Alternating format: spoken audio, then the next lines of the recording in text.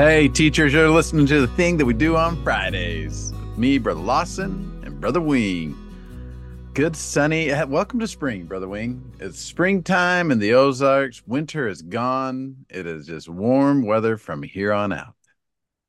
Is that true, man? I wish you were a prophet. Go plant your garden today. Go out there, prune your trees, make it happen today. Yeah. You getting along all right in this Oh, in this economy? Are you getting along okay? yeah. Yeah. I am yeah, just happy and content with my level of happiness.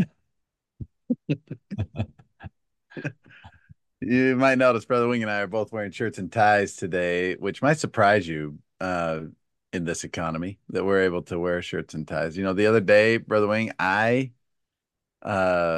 I rented one of those bounce houses, you know, for institute activity.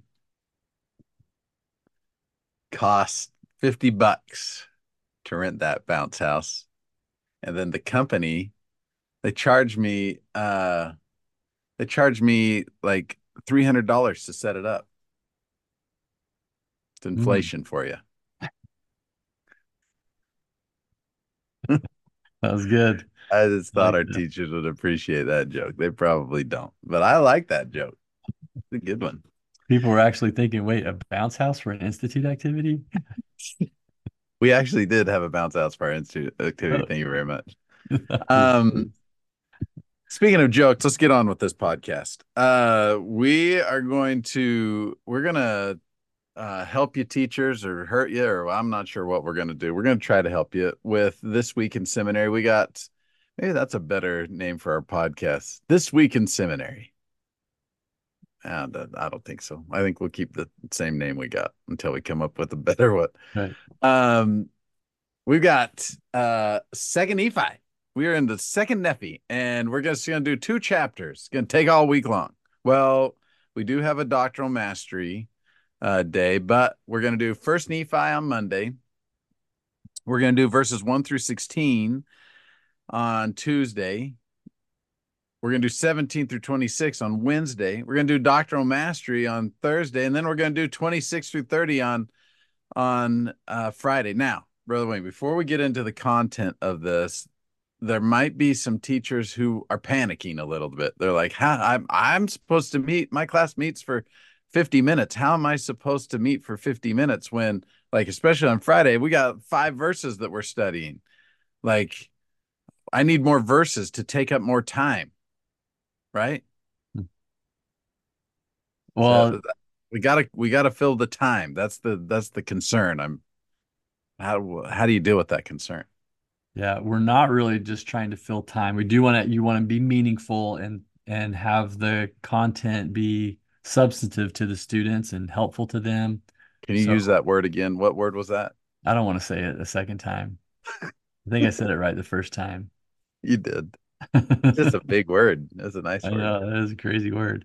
So, but the manual helps out here. Like they obviously have a focus here when they're limiting the number of verses, but going really deep with those verses. So you're going to probably use the manual this week even more than you normally do, Right. would be my guess here. But also as the students start to recognize what's in these verses and how useful they are to them and understanding life, I think there'll be lots to do as they study, feast, discuss, apply, discuss the applications, Yep. and make plans for taking effective righteous action. I think there's a lot of ways that we can make our time really valuable. Yep. Excellent.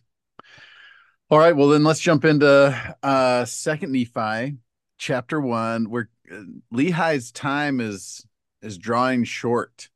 Um, he's getting a little bit older and waxing nostalgic a little bit. Let's talk about how we do scripture feasting in second Nephi chapter 1.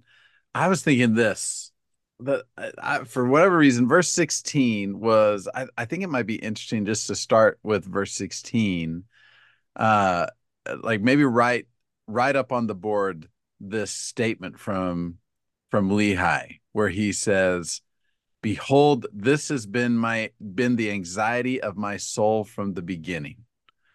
Right? Just put that up there on the board. And then I think you could do a great scripture feasting. Like, what are the things that are most important to Lehi right now as he's getting ready to pass on um, in a few years or a little bit of time, however long it is from here. But um, what are the things that are most important to Lehi, and have them just study and analyze Second Nephi chapter 1, looking for things that are most important to Lehi. And I think you might be able to have a pretty good discussion afterwards of why do you suppose this was so important for Lehi? Why did he focus on this?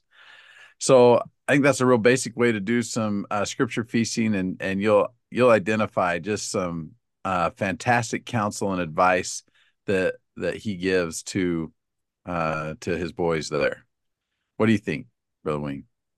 Yeah, I like that idea because that focuses them on the kind of the intent here that Lehi's really the end of his life, giving super good advice to people who are struggling. And we might not be totally struggling like Laman and Lemuel do, but there are maybe parts of us that need a rebuke, Yeah, or certain aspects of our life that could use this rebuke that Lehi's giving and some kind of stern counsel that we all need on occasion at least. And so there's some value there in studying the scriptures with that kind of framework. The teacher manual is interesting here because it provides a little scripture study lesson first before it yeah. actually gets into the content of Second Nephi 1. I think they took a little hidden image picture from the friend or Mhm. something. It's kind of cool. And so there's a little activity you'll see there's teachers about looking for things, finding things, and then and then they liken that to finding gospel principles in the scriptures and helping students to even write out and identify principles. So this is a very good scripture study skill to be able to identify principles that are in the text. But the manual, I have to compliment the manual here because it doesn't just help them with that. It also helps them to uh, make sure that that principle that they find is accurate. So there's a couple of questions you'll see in the teacher manual. These two questions. Is this principle true in all situations, times, and cultures? If not, what adjustments would make it true? So imagine reading the scriptures, finding something that's true, writing it out in a complete sentence, and then testing that sentence according to that question. This is kind of work. This is a lot of work, but this is a skill that can be developed now with the students. A second question that helps them to test if it's true or not is the next one. It says, would this principle bring me and others closer to Heavenly Father and Jesus Christ? And so um, I like that idea. This is something teachers that you could use now with Second Nephi 1. Or if you like, no, I like Brother Lawson's idea about studying with Lehi's perspective and seeing what's valuable to him. It's probably going to take most of the time. I'm going to save this little lesson about identifying principles for another lesson later, and you can totally do that if you want. See, and that's the beauty of like helping your students, like when they're doing scripture feasting with a question in mind, right? Uh, they're identifying principles, but maybe even without knowing it, right? When they find answers to their questions from the scriptures, those are gospel principles. I love the idea of having your students recognizing these little, what Elder Richard G. Scott called little packages of light, little packages of truth that can counsel and guide them. In fact, back in the day, I used to teach at the MTC, and missionaries would come in to the MTC, and we would teach them this skill. We'd teach them how to identify principles in the scriptures, and it was like the best thing in the world. Like, oh, this changes everything in the scripture. So it'd be awesome if we can get our seminary students right now recognizing, hey, I find gospel principles. I find not only answers to questions, but I'm really finding gospel truths as I study the scriptures. So Yeah, and teachers, if you do it here with Second Nephi 1, and you can, teacher manual kind of guide you then how to walk through Second Nephi 1, looking for principles that the students can identify and test out and teach to each other.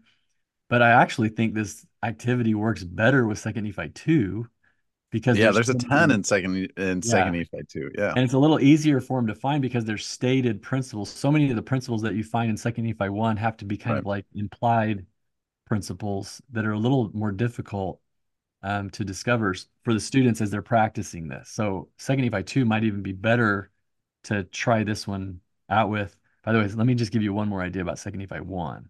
Okay. Um, if you could go back in time and talk to Laman and Lemuel yourself, you know, before they really totally lose it, and meaning like they've lost all opportunity to shape up, what would you say to them? And that would be interesting to hear what the students might, how they might respond to that question. And how might you talk to them? What would be like the tone of your voice, as well as the words that you would say and teach, and maybe some examples that you might use as well. And that's kind of the message behind Second Nephi 1. I also really like the idea that um, Lehi emphasizes about being one. It's just an interesting way that he says it in verse 21, where he says, "Arise from the dust, my sons, and be men, and be determined in one mind and in one heart, united in all things, that ye may not come down into captivity." And so that's another fascinating concept, a principle to be unified. And what does unity then do? And how do we become unified Yeah, in our own mind and heart, so that we can um, not be brought down in captivity, that we can be yeah, protected. Like what's oneness do to protect us? And how do we get that? That's a cool thought and something that would be worth building on with our students. absolutely. I was kind of chuckling when you said, what would you say to if you went back in time, and what would you say to Laman and Lemuel? Because I was teaching a seminary class. Do you know what the phrase low key means these days? You've heard this phrase? I've heard it. I don't want to try to define it, I but think it I think it means I think it means like it would be like us saying like for real, this really is like this like low key, but Lawson has big muscles. Like this, I'm not lying about this, right? And so it was we were talking about Laman and Lemuel, and this kid said out of nowhere, this kid said, I think Nephi is kind of low key annoying.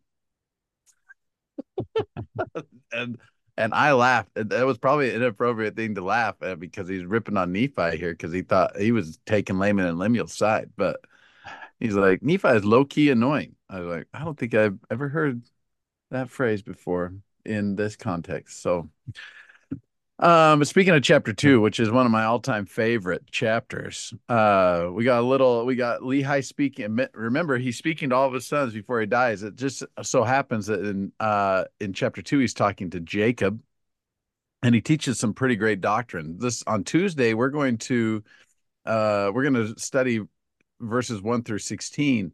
And I really like the idea of that Brother Wing shared of helping your students identify gospel truths. And sometimes it can just be, like I said, with scripture feasting, they'll identify gospel truths, but one of the things that you can do is simply send your students into the scriptures here, and you could do this a whole bunch of days throughout chapter two, Monday or Tuesday, Wednesday, and Friday when you're in Second Nephi 2, and say, would you just identify, mark whatever truths you see. Now, a couple things happen when you do that. When students mark something that's true, that means they have they've had some experience that's indicated to them that that principle that they've identified is true. And so you can have a discussion with them and say, how do you know that's true?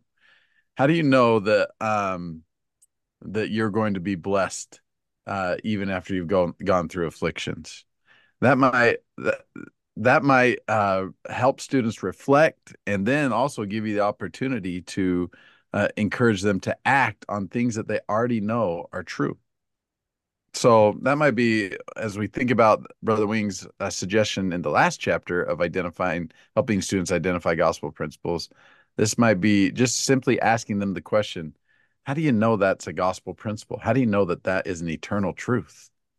Yeah, that really develops it and makes it even more relevant. They kind of have to testify to explain that, which invites the Holy Ghost. So I have a preparation idea with this as well as a connection with the teacher manual. One is you could give your students a blank piece of paper and some, crayons work well.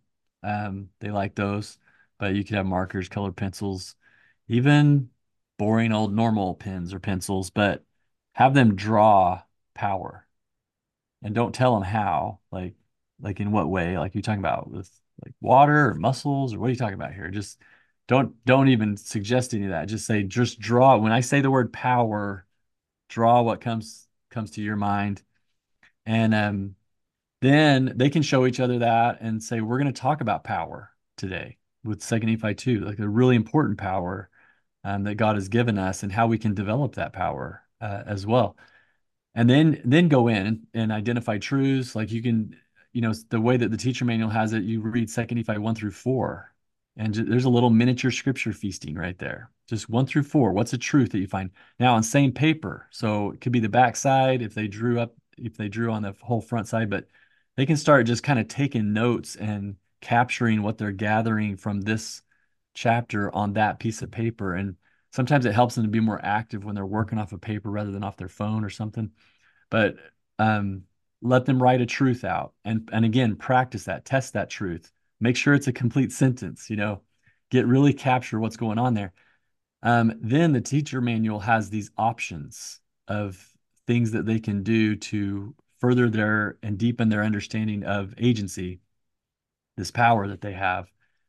These are all miniature scripture feastings again. So this might be a place where we feast a little, see what we got, feast a little more. So I actually like doing all of these options. Option A, which is what does our power choose? What does our power to choose teach us about God? Read a couple verses. There's a couple questions. What are you finding? Write it down, students. Get the principle. Okay. Option B, why has God given us? Why has God given us what? Man, I was like, Yeah. this question doesn't make sense because I can't read. What What has has God God given? given us to help us choose wisely? All right, and then it's just short verses. They bring in some other passages of scripture, other in the Book of Mormon as well. But again, and then there's third one. Why do we feel opposition to our good choices? I might even change that question to be like, why do we experience opposition to our good choices? Because you actually get opposition. You don't just feel it, you can experience it. And sometimes you're experiencing it, but you don't feel it. Um, but anyway, there's some quotes in there that will help, but I like all of those options. Like let every one of those be a little miniature scripture feasting to then, and they can be capturing this on their paper to further develop their understanding of this power, this agency that they have. And then it's super crucial that we either begin with or end with Second Nephi chapter 2, verses 6 through 8, which is another miniature scripture feasting that focuses us and founds us on Jesus Christ, that we really have nothing without him, and we can't exercise our agency without the atonement of Jesus Christ. And we need him to help us. And that's why it's so important that we share this message with everyone, that they know that they're not lost, that everyone's making choices out there in the world. Therefore, everyone needs Jesus Christ to help them. And so those verses then become really critical. So you can begin with those verses or you could end with them, but make sure that we focus our attention there. Yep. Excellent. So later on, we have the next.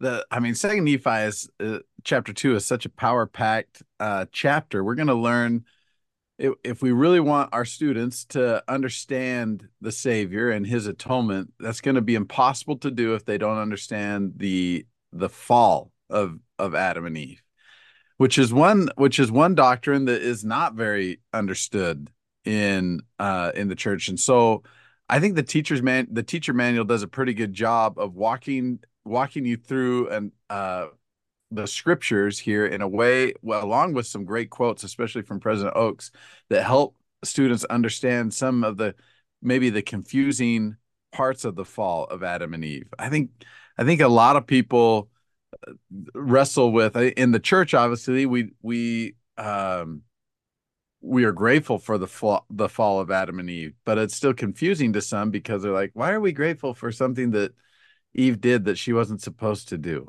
Or why is it that God would put you in a situation where you couldn't keep both commandments? And that's just a misunderstanding of the story. And I like the quotes in here are really good, and the way that the teacher's manual walks you through the scripture, I think is pretty good. So again, though, the focusing with the end in mind, if our students are ever going to understand the atonement of Jesus Christ, they're going to need to understand this doctrine of the fall of Adam and what occurred because of it. Yeah, that's really great. And I like how the teacher manual has questions bulleted off kind of in the middle part next, like if you're looking at Right. it below the Elder Holland quote. And it just has what is the fall of Adam and Eve? What effects did the fall have on the world? How does the fall fit into Heavenly Father's plan? How does the fall help you understand and appreciate Jesus Christ? And maybe I'd add a fifth there, the one that you said, Brother Lawson, which is why are we grateful for the fall of Adam and Right. Eve? And and then you could write those on the board as the students are coming into class, just have those up there. And then as class starts, you can just say, okay, if you had to answer this question in sacrament meeting, or try to think of some stressful Right. situation, like you had to answer this, on a 1 to 10 scale, how confident are you that you could give a thorough, complete answer? Right. And they don't have to answer it right. Like make sure that you don't have to answer this right now. I just want to know how confident you feel about answering this. And then maybe you can kind of get a general feel as they hold up hands, fingers, or something to just kind of tell you what their answers are. And and then you can kind of almost like a pre-test, you know, and put the general number next to each question on how confident they feel about answering these questions. And then let them scripture feast. Second Nephi 2, 17 to 26. Like really investigate these. I'm going to give you, say, students, I'm going to give you more time than it takes to read these verses because I want you to really go slow here. Slowly go process every verse, think it through, ask questions to yourself, look up some cross references if you need to, but like really think about this and see what's in these verses to teach us some of the answers to these questions. And then, obviously, after scripture feasting, there, ask them the questions. Like, so give me some answers to some of these questions and see what they have and see if their confidence level grows about this. And then, of course, with the teacher manual, there's a bunch of other quotes and stuff in there that will help the Yep. discussion afterward. Excellent. Excellent. Oh, this is a good time. I always like talking about the fall of Adam. We were talking about that in Institute yesterday, actually, after class. Students had questions about that, and we sat around for an hour talking about that. That was a good time. Um, okay, so we're on to the Doctoral Mastery Day, is on Thursday. And then do you have anything you want to say about that day? Second Nephi 225. Let's memorize that one. Why don't we? Yeah, it's great. They have a little idea in there about memorizing it, breaking it into phrases, and then they've got some scenarios to work through that Right. will help them to use it and apply it in their life. Excellent. And then Friday, we got 26, 27, 28, 29, and 30. We got 5 verses for the whole day. What in the world are we going to do on that day, Brother Wing? Yeah. Yeah. So this might, okay, so one idea is to review what they've been learning this week about identifying principles. And so you could just break it out into one verse at a time, like write out a truth from verse 26, write out a truth from verse 27. In fact, the teacher manual kind of harmonizes with that in essence, there is something to be done with that first verse, 26. What did you learn?